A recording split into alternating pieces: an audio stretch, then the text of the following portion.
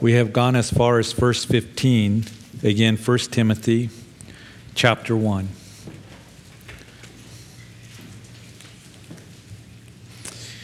We do read in verse 15 that this is a faithful saying and worthy of all acceptance, that Christ Jesus came into the world to save sinners, of whom I am chief.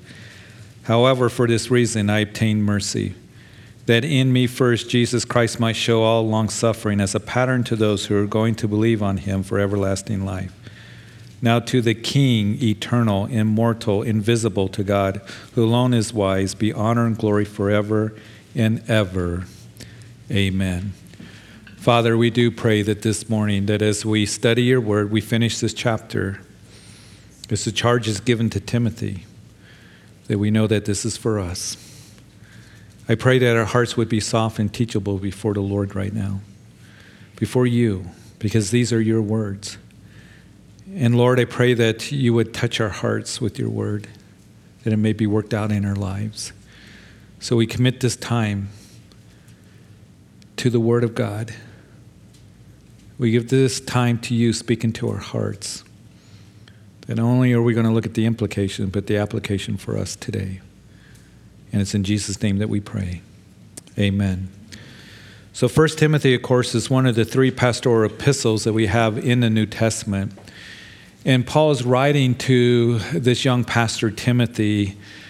Paul had taken Timothy when you read in Acts chapter 16. Paul, on his second missionary journey in Lystra, he would ask Timothy to join him. And at this time that Paul is writing this letter to Timothy, Timothy has been with Paul for about 15 years. And we know that Timothy traveled with Paul. He learned from Paul. He would minister alongside of Paul. He was faithful in doing that. He even suffered with Paul. And as we have read in the opening statement of this letter, it was Paul addressing with tenderness and with love. Timothy is a true son in the faith. We know that as we read the book of Acts, that after Paul's arrest in Acts chapter 21, a series of trials would lead him to Rome to appear before the emperor of Rome, Caesar Nero. We know that when Paul was under house arrest for those 2+ years, he would write the prison epistles of Philippians and Ephesians and Colossians and Philemon. He would be released in about 63 AD from that prison in Rome, his first imprisonment. He would return then to Ephesus for a short time, and he would appoint Timothy as the pastor. He would leave then for Macedonia, and eventually he would write this letter to Timothy to encourage him. He's instructing Timothy, edifying him for the difficult ministry that he was appointed and called to do. It wouldn't be easy for young Timothy, because we know that shortly after this, in about 64 AD, that Caesar Nero is going to begin to persecute Christians. He's going to burn them at the stake. He's going to feed them to the lions in the amphitheaters. We also know that as Paul had prophesied some 5 years before this, that you read in Acts chapter 20, addressing the Ephesian elders, that he said that there's going to be savage wolves speaking perverse things and strange doctrine, drawing disciples after themselves. I've warned you for 3 years, day and night, with many tears. And we know that that has taken place because Timothy, strange doctrine has come into the church. And Paul instructs Timothy, I urge you that when I went into Macedonia, that you remain in Ephesus, verse 3 of the chapter. Timothy, the Lord needs you to stay here in Ephesus. And I urged you to remain in this major church in proconsular Asia. And you are charged, that is, I charge you, Timothy, to teach no other doctrine, because the deceptive doctrine has crept into the church. Fables and myths and endless genealogies, which is causing disputes. They have turned aside to idle talk, some, and we read last time that there are also others desiring to be teachers of the law, understanding neither what they say nor the things which they affirm. There are ones who are wanting to be teachers here in Ephesus, teachers of the law, but they don't even understand what the law is for, what the implications of the law, what the purpose of the law is. And sometimes when a person can sound very confident or very dynamic, or they can be very good at appealing to the flesh, we can think that, hey, he or she must know what it is that they're talking about because they sound so confident. They're so dynamic. They what they say sounds so good. And we know that as we get older, as we grow in the Word of God, as we become wiser, that that's not always the case. Just because somebody seems to have authority in teaching or saying things with confidence or very dynamic when it comes to teaching the Scriptures, that they can misrepresent the truth. And that's why we need to be ones that we're grounded in sound doctrine, which Timothy is being encouraged over and over again in the prison epistles. That is encouraged, that is instructed over 30 times, that you are to continue in sound doctrine. Teach the Word of God. Continue to hold fast to it. And so these legalists in Ephesus, they had no understanding of the implications of their own teaching. It's not the law that's going to make you righteous. And as we continue, and we'll conclude the chapter this morning, we're going to start out by being reminded that the law cannot save, but Jesus saves. As once again, reading in verse 15, yet this is a faithful saying and worthy of all acceptance, that Jesus Christ came into the world to save sinners, of whom I am chief. So who did Jesus come to save? He came to save sinners. And who are sinners? We are. He came to save us. And remember that last week as we read in verse 11, Paul says, I was entrusted with this glorious gospel. And to remind you once again, it is glorious to know that we have sinned, it separated us from God, and that Jesus Christ came to this world, the Son of God. God in the person of Jesus Christ and went to the cross to make atonement for our sins. That's why he came. Because he loves you, he loves me, to give us hope. And we have a living hope through his resurrection. And that we can be saved. And we can come into right relationship with the Father. We can have the spirit of adoption, not of fear, where we can cry out, Abba, Father. That we know that we can have the promise of eternal life. That's why the gospel is so glorious. And Jesus came, as Paul reminds us, to this world to save sinners. And he says, whom I was chief. In Matthew chapter 9, many of you know, that Jesus saw this tax collector that was sitting there collecting taxes there at Capernaum. His name was Levi. And Jesus walked over to him and said, follow me. And Levi, later known as Matthew, that he would get up and he would stop serving the king of Rome and collecting taxes to go and serve the King of Kings, Jesus Christ, and be the disciple. Well, we know that Matthew, as you continue reading, would have Jesus over for dinner to meet all his friends who were tax collectors. And tax collectors, you need to understand, at that time, they were hated. They were seen as traitors. They were seen as the worst, deceivers and liars and bullies and all of this. So they were not liked at all. They were despised. They were seen as the worst. And here is Matthew with his tax collecting buddies and other sinners. And the religious elite show up, the Pharisees. And the Pharisees, of course, in that day thought that they were so righteous before God because of their religiousness, because of the traditions that they kept. We're more righteous than anyone.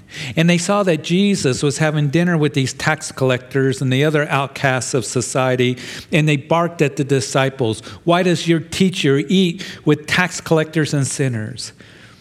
And Jesus, hearing that, would say, those who are well have no need of a physician, but those who are sick. I didn't come to call the righteous, but sinners to repentance. And we cannot present the gospel, the glorious gospel, in a way that we don't mention sin.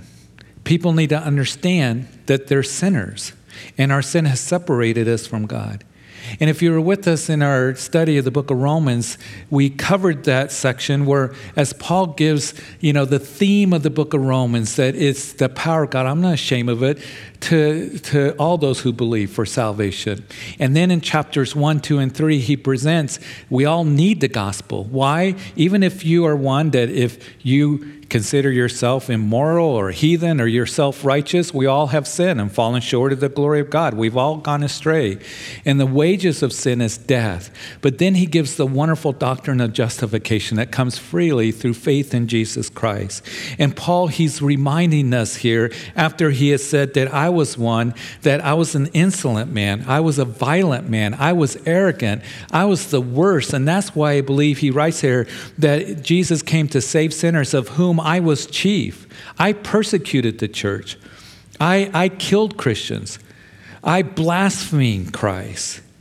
I'm the chiefest of sinners, but yet he has saved me, and that's why Jesus came. There is no man or no woman who will be able to get into heaven other than God's grace extended to them by faith in Jesus Christ. And as we know that the scriptures tell us that we are justified freely by his grace through the redemption that is in Christ Jesus. It's not by our own merit, our own religiousness, trying to be good. It won't work. We fall short. Only Jesus brings salvation to you and to me. And that's why we need to make sure that people understand why Jesus came. He came to die for sinners. He came for you and for me.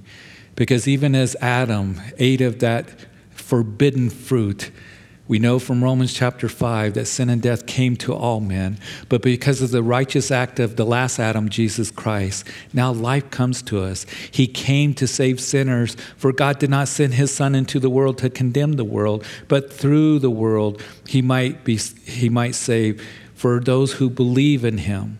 They're not condemned, but he who does not believe is condemned already because he has not believed in the name of the only begotten Son of God. That's John chapter 3, verses 17 and 18, for you who like to make these references. You see, you need to show that to people because there are people all around us, I'm sure you experience this, is how can you Christians say that Jesus is the only way to heaven? How can you say that he's the only means to God? How can you say that many people are, that God's going to send them to hell if they don't come to Christ? Well, we know that the truth of the scripture is this, that Jesus said that I am the way. I'm the way, the truth, and the life, and no one comes to the Father except through me. We know that the Bible declares that our sin has separated us from him. And Jesus came not to condemn the world, but that the world through him might be saved. And whoever believes in him is not condemned. That there's a hope that is provided for us for those who are willing to come and put their faith in Jesus Christ. We need to tell people that. He came to save. That's his desire. We're going to read in the next chapter that it is, God who desires that all men be saved to come to the knowledge of the truth. But he's not going to force his way into our hearts. We can tell people that he didn't leave us without any hope. He came to save.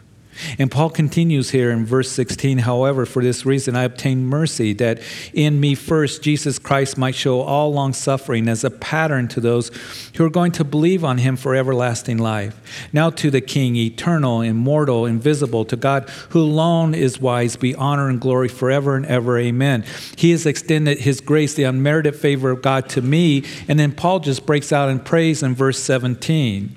We usually think as Paul as the incredible man of God, which he was, with this incredible ministry. He was the apostle to the Gentiles. He said that the gospel has been entrusted to me. God has called me to the ministry. Absolutely incredible man of God. He was called to the ministry, verse 2. God put me there, but he never forgot about God first saved him. He was a great example of a minister, of a servant of God. And he's a great example to sinners. And that is how God's grace and love and mercy, his provision on the cross, his resurrection from the grave, giving us a living hope, can save anyone who truly believes on him for eternal life. And so wonder that he breaks out in praise to the King eternal. He's always been the King of all kings, in all power and in all glory, the King immortal. He is the creator of all, existing before anything else existed. To the God invisible, who alone is wise, will you please remember that, especially with all the voices that are out there, all the so-called experts, all those who claim to be wise. Listen, our God is wiser than any man or any woman, any philosopher, any professor, any politician, anyone who has power, prestige, or prominence. I don't care how smart or wise somebody claims to be, how many degrees they have, letters after their names, whatever the case may be. Our God is infinitely wiser. He is the King of the ages, the only wise one, alone who is wise. And then Paul gives this charge, another charge as we finish the chapter. Listen, don't go to sleep. This is really important. Verse 18. This charge I commit to you, son Timothy, according to the prophecies previously made concerning you, that by them you may wage the good warfare, having faith and a good conscience, with some having rejected concerning the faith has suffered shipwreck, of whom are Hymenaeus and Alexander, whom I delivered to Satan, that they may learn not to blaspheme. So Paul now, he gets back to the specific manners before Timothy, and he says this is a charge. And again, it might be translated command. It's a strong word. It's a military term that Paul is using here. We already saw it in the beginning of the chapter. This is an urgent command, and it's a command that would come from a superior officer to his soldiers. Timothy, God has put me into the ministry for the glorious gospel. Timothy, my son, He has put you into the ministry. And I charge you that you teach no other doctrine, verse 3. And in accordance with the prophecies given to you, that you wage the good warfare. Or it might be fight the good fight. You see, as I mentioned before, Timothy had no illusions about ministry. His introduction to ministry may have been on Paul's first missionary journey when he was in Lystra. That's where Timothy was from. When they stoned Paul, drug him out of the city, left him for dead. In other words, they stoned Paul, drug him out, and threw him in the garbage heap. Left him for dead in the garbage heap. That's where the garbage heap would be, outside the city. Paul gets up and he goes back into the city. Timothy was probably about 18 years of age at that time, 18 to 20 years of age. And as I mentioned, he has been with Paul for 15 years. He has traveled with Paul, learned from Paul, labored with Paul in ministry. He has learned from Paul. He has learned from this man, but he suffered with Paul as well. He's seen the trials and difficulties and challenges that Paul has gone through. And Timothy knew at this time, 15 years later after he joined Paul, being faithful to Paul, that ministry was not a game. This is not a playground, but rather this is a battleground. And Timothy, my son, I charge you, this is important, that you fight the good fight of the Spirit. Listen, men, if today you want to be the man of God that you have been called to be, the husband, the father, it's going to be warfare. If you want to be the woman of God, the wife, the mother that God has called you to be, ladies, it's going to be a battle. If you want to live a life pleasing to God, there is an enemy that's going to come after you. And if you want to serve the Lord in any way, if you want to minister and serve others and be a blessing to others, you are going to be a target. And your family is going to be a target. Your spouse and your kids. And to be reminded once again that this is not a game, this is a conflict, this is a battle that we're in. And I know that over the years, Sue and I, we have made it a priority to pray for our kids because we know that the enemy is going to come after them. That it's going to be a priority for him to come after them and get a foothold into their lives. We make it a priority to pray for others that are in ministry, to pray for those that we love and care for, because we know it's a battlefield out there. And you are to as well. You are to do so, Timothy, in faith, in this divine appointment in ministry. It is to be done where you please God. You don't please yourself. You are called according to the prophecies. As we know that Paul would address Timothy in his last book that we have recorded in the New Testament, 2 Timothy chapter 1. Timothy, therefore, I remind you to stir up the gift of God which is in you through the laying on by my hands. And he goes on to say, who God has called us with a holy calling. This is a holy calling, Timothy. You must fight the good warfare. Stay the course, Timothy. Having faith and a good conscience. I like what Warren Wiersbe says concerning these verses, that it's not enough to proclaim faith with our lips, but we practice the faith in our daily lives. I think that more and more in the church, and many of you know this to be true, it is not being encouraged to fight the good fight. Unfortunately, what we're hearing more is to live a compromised life. You don't have to worry about holiness. You don't have to walk in biblical morality. And if we are going to reach the world, we need to be culturally relative. And let's go ahead and say that it's okay to drink as ministry leaders and as pastors. To go ahead and go to distilleries and, breweries, and that's the cool thing, and that's where we need to be, have pub theology. Just go ahead and use crude language in the pulpit. Let's act and talk more like the world so that we can minister to people. And I want to say this, because I've been in ministry for a long time, and I don't claim to have the corner on ministry by the least bit. But I have talked to a lot of people over the years. I talk to a lot of people during the week.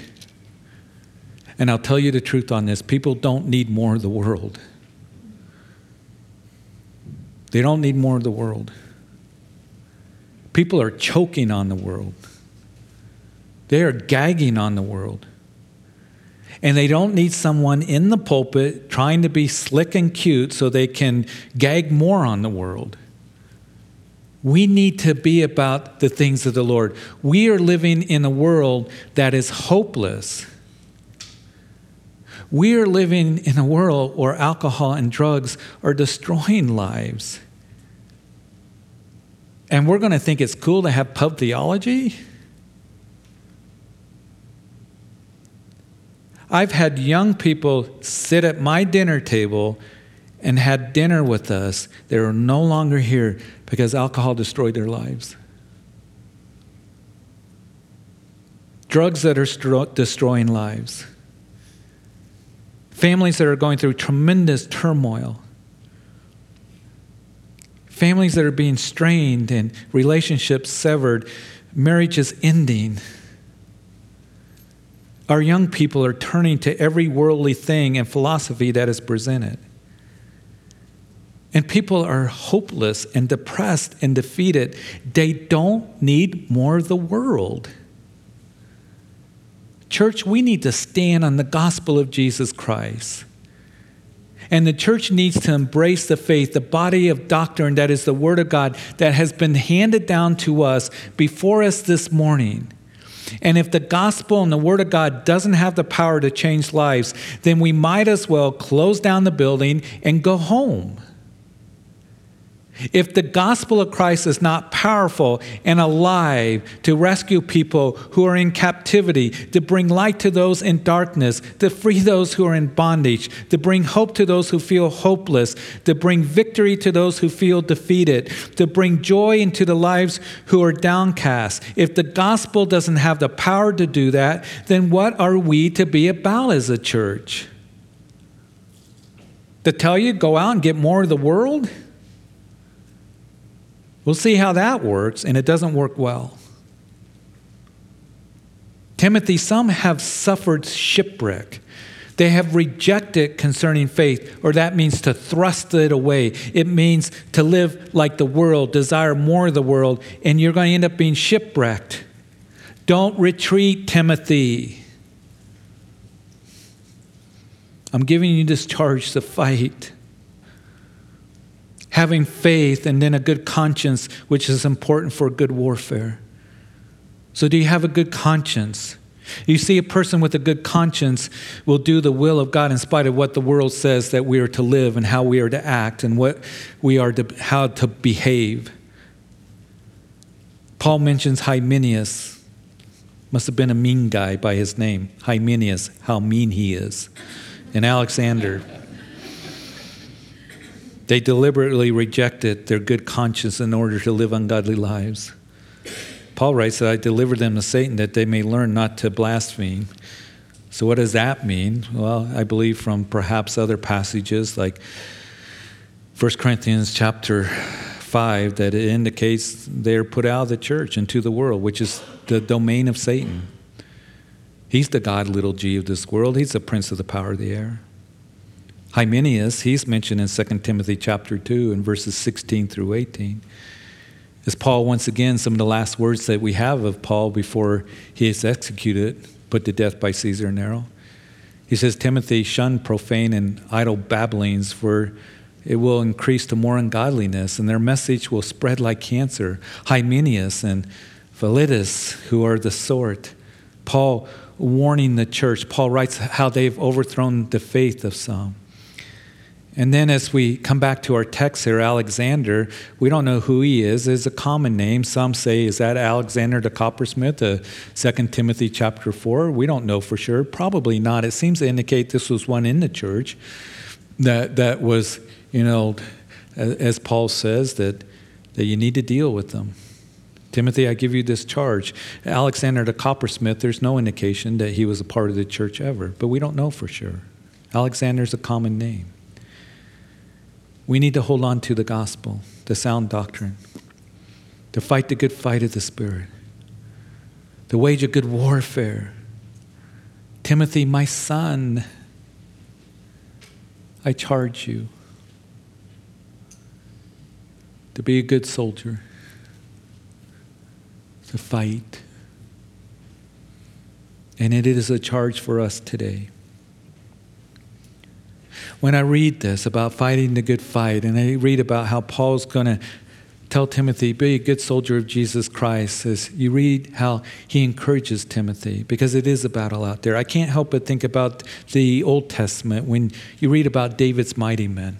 Many of you know about David's mighty men. And David, when he was running from Saul was persecuting David. And we know that he was in the cave of Adullam. And as you read about David, he gathered some men around him. And in that, he writes that everyone who was in distress, everyone who was in debt, everyone who was discontented, gathered to David, some 400 men. That was David's mighty men. Those who gathered around David. David killed giants. They became David's mighty men. They were killing giants. They were ones, their resumes were ones of, we're in distress, we're in debt, and we're discontented. That they were downcast of soul. They gathered together to David. Doesn't sound very impressive. But what God did with them, they became the mighty men of David that were absolutely incredible. And when you go to 2 Samuel chapter 23, 1 Chronicle chapter 11, there are 3 specific mighty men of David, Adino, Eleazar, and Shammah. And when you read very briefly about them, it tells us that Adino, he's the one that lifted up his hand against the Philistines and defeated them. Eleazar, he attacked the Philistines to where when he defeated them, the sword stuck to his hand. He held it so tight. And in Shammah, he would guard this field of lentil, it tells us, and he defeated the Philistines. David's mighty man. You want to be a mighty man or a woman of God? Listen, that describes us. Distress, everyone in debt, everyone discontented. That was us before we came to Christ. But we have gathered ourselves around the Son of David, the greater than David, Jesus Christ, who enabled us to be a mighty man, a mighty woman of God. And if you want to be a good soldier for Jesus Christ, then you be one like Adino, that you lift your hands to the Lord. And we're going to see that it is Paul that's going to write. Next week we will see in chapter 2 that he says to the men, that he says that you are to be ones, that you are to lift your hands, praying everywhere, lifting up holy hands without wrath and without doubting, lifting your hands to prayer. Men, are you praying for your spouse? Are you praying for your kids? Do they see you when they get up in the morning? Or do they know that you're in your room on your knees and you're praying for your family? And you're lifting up your hands in prayer for protection and guidance and for wisdom. Lord, help me that our home may be a godly home. To minister to my kids, protect us. Help me be the husband that you've called me to be.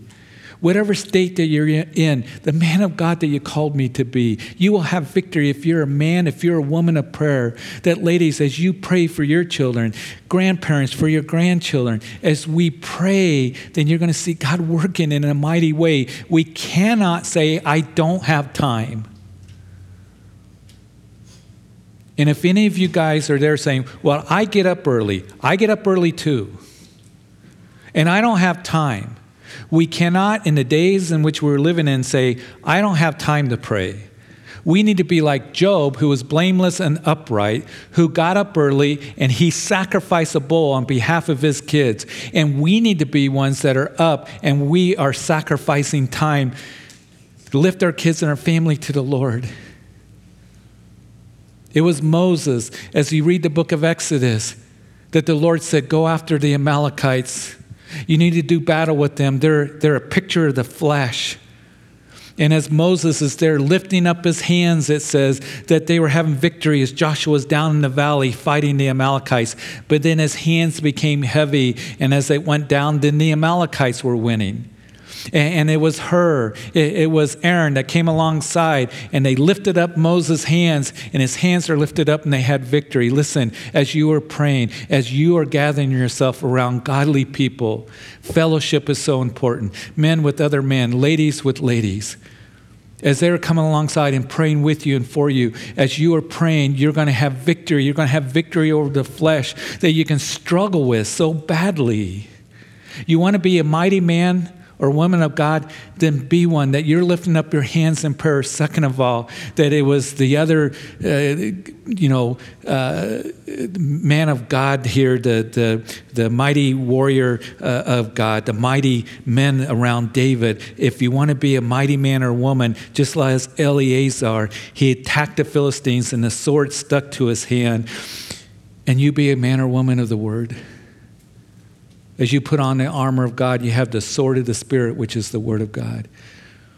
And you continue to grow in the Word of God and to grow in godly wisdom, because if you don't, you're going to get deceived and you're going to give in to every kind of deception that is out there and the voices of the world out there. Thirdly, you stand fast in the faith. Paul would exhort that, as you heard a couple of weeks ago as Pastor John taught. That you watch, stand fast in the faith. You be brave, you be strong. You be strong. And Shammah's there, he's told by David, you guard this field of lentils. And all of a sudden somebody cried out, the Philistines are coming. And he's there and he heard the command of David. And he said, I'm going to stand my ground, I'm going to fight. And you have the Son of David, Jesus Christ, who has commanded you to stand fast in the faith. And you know, when Shammah said, I'm going to stand here and I'm going to fight, I think the Lord looked down at him and said, I like that. And I'm going to give him power and the ability to defeat those Philistines. And as you stand fast in the faith, because you heard the command of the Lord, he's going to enable you to be able to fight against all those things that come against you. I love to think about Nehemiah as well. And in Nehemiah, we know in chapter 4 is that people are discouraged and there's rubble and they're building the walls and the enemies are coming against them and threatening them. And they said, this is too much, Nehemiah. We can't do this. And Nehemiah, he exhorts them, and he would station the people in front of their homes there on the wall. And the men had a trowel in one hand and a sword in the other hand. And they were on watch. And it was Nehemiah that said, listen, the Lord is great and awesome. Our God is great and awesome. Fight. You fight for your brethren. You fight for your children. You fight for your wives.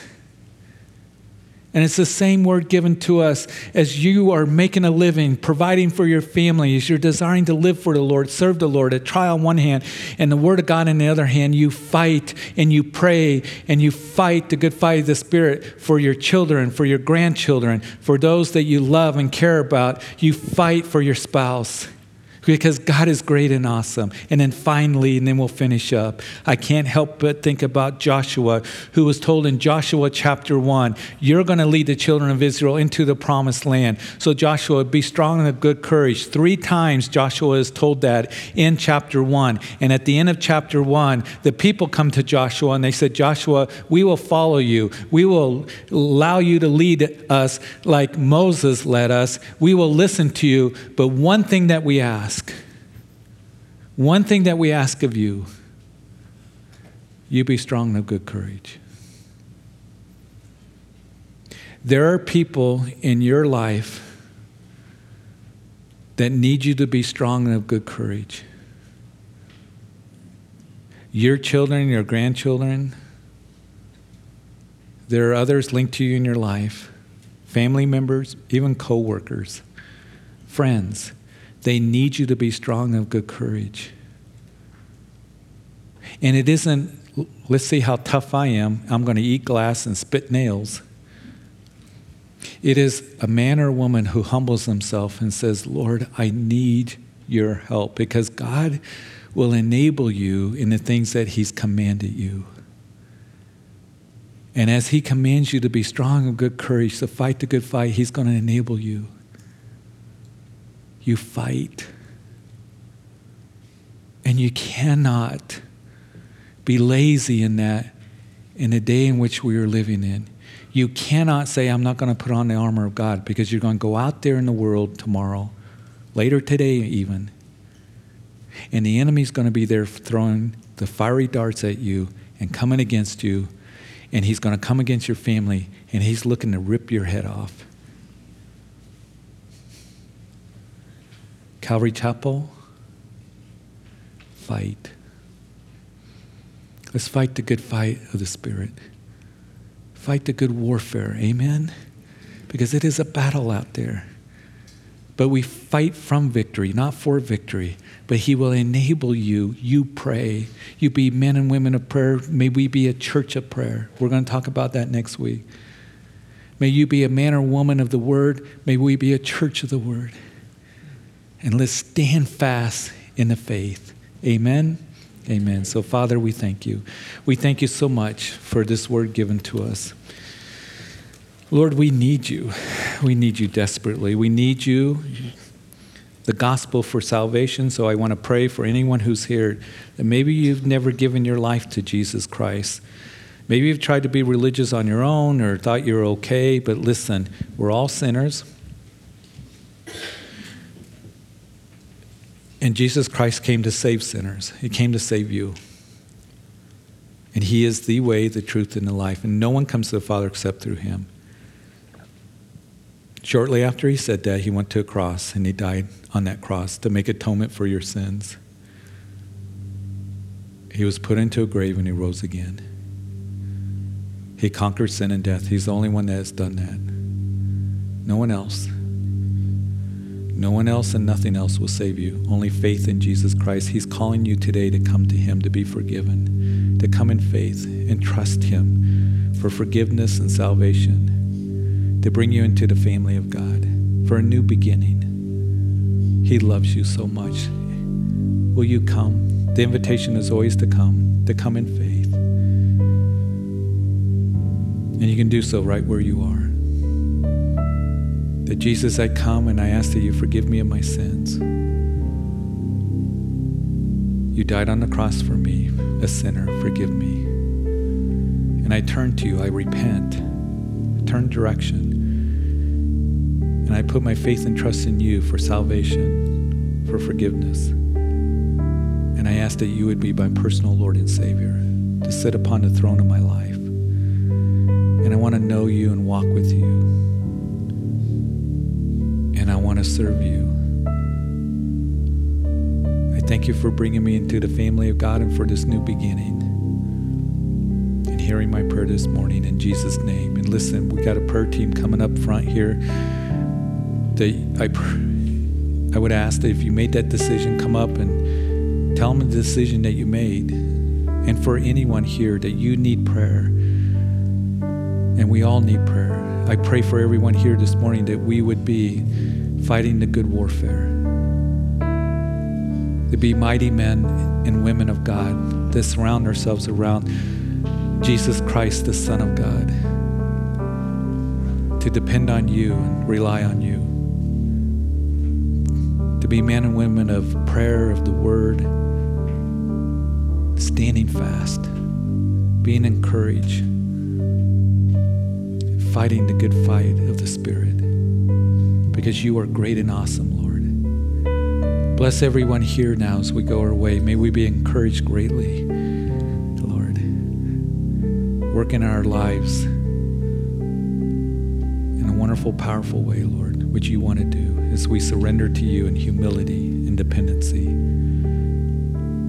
All in the name of Jesus. Amen.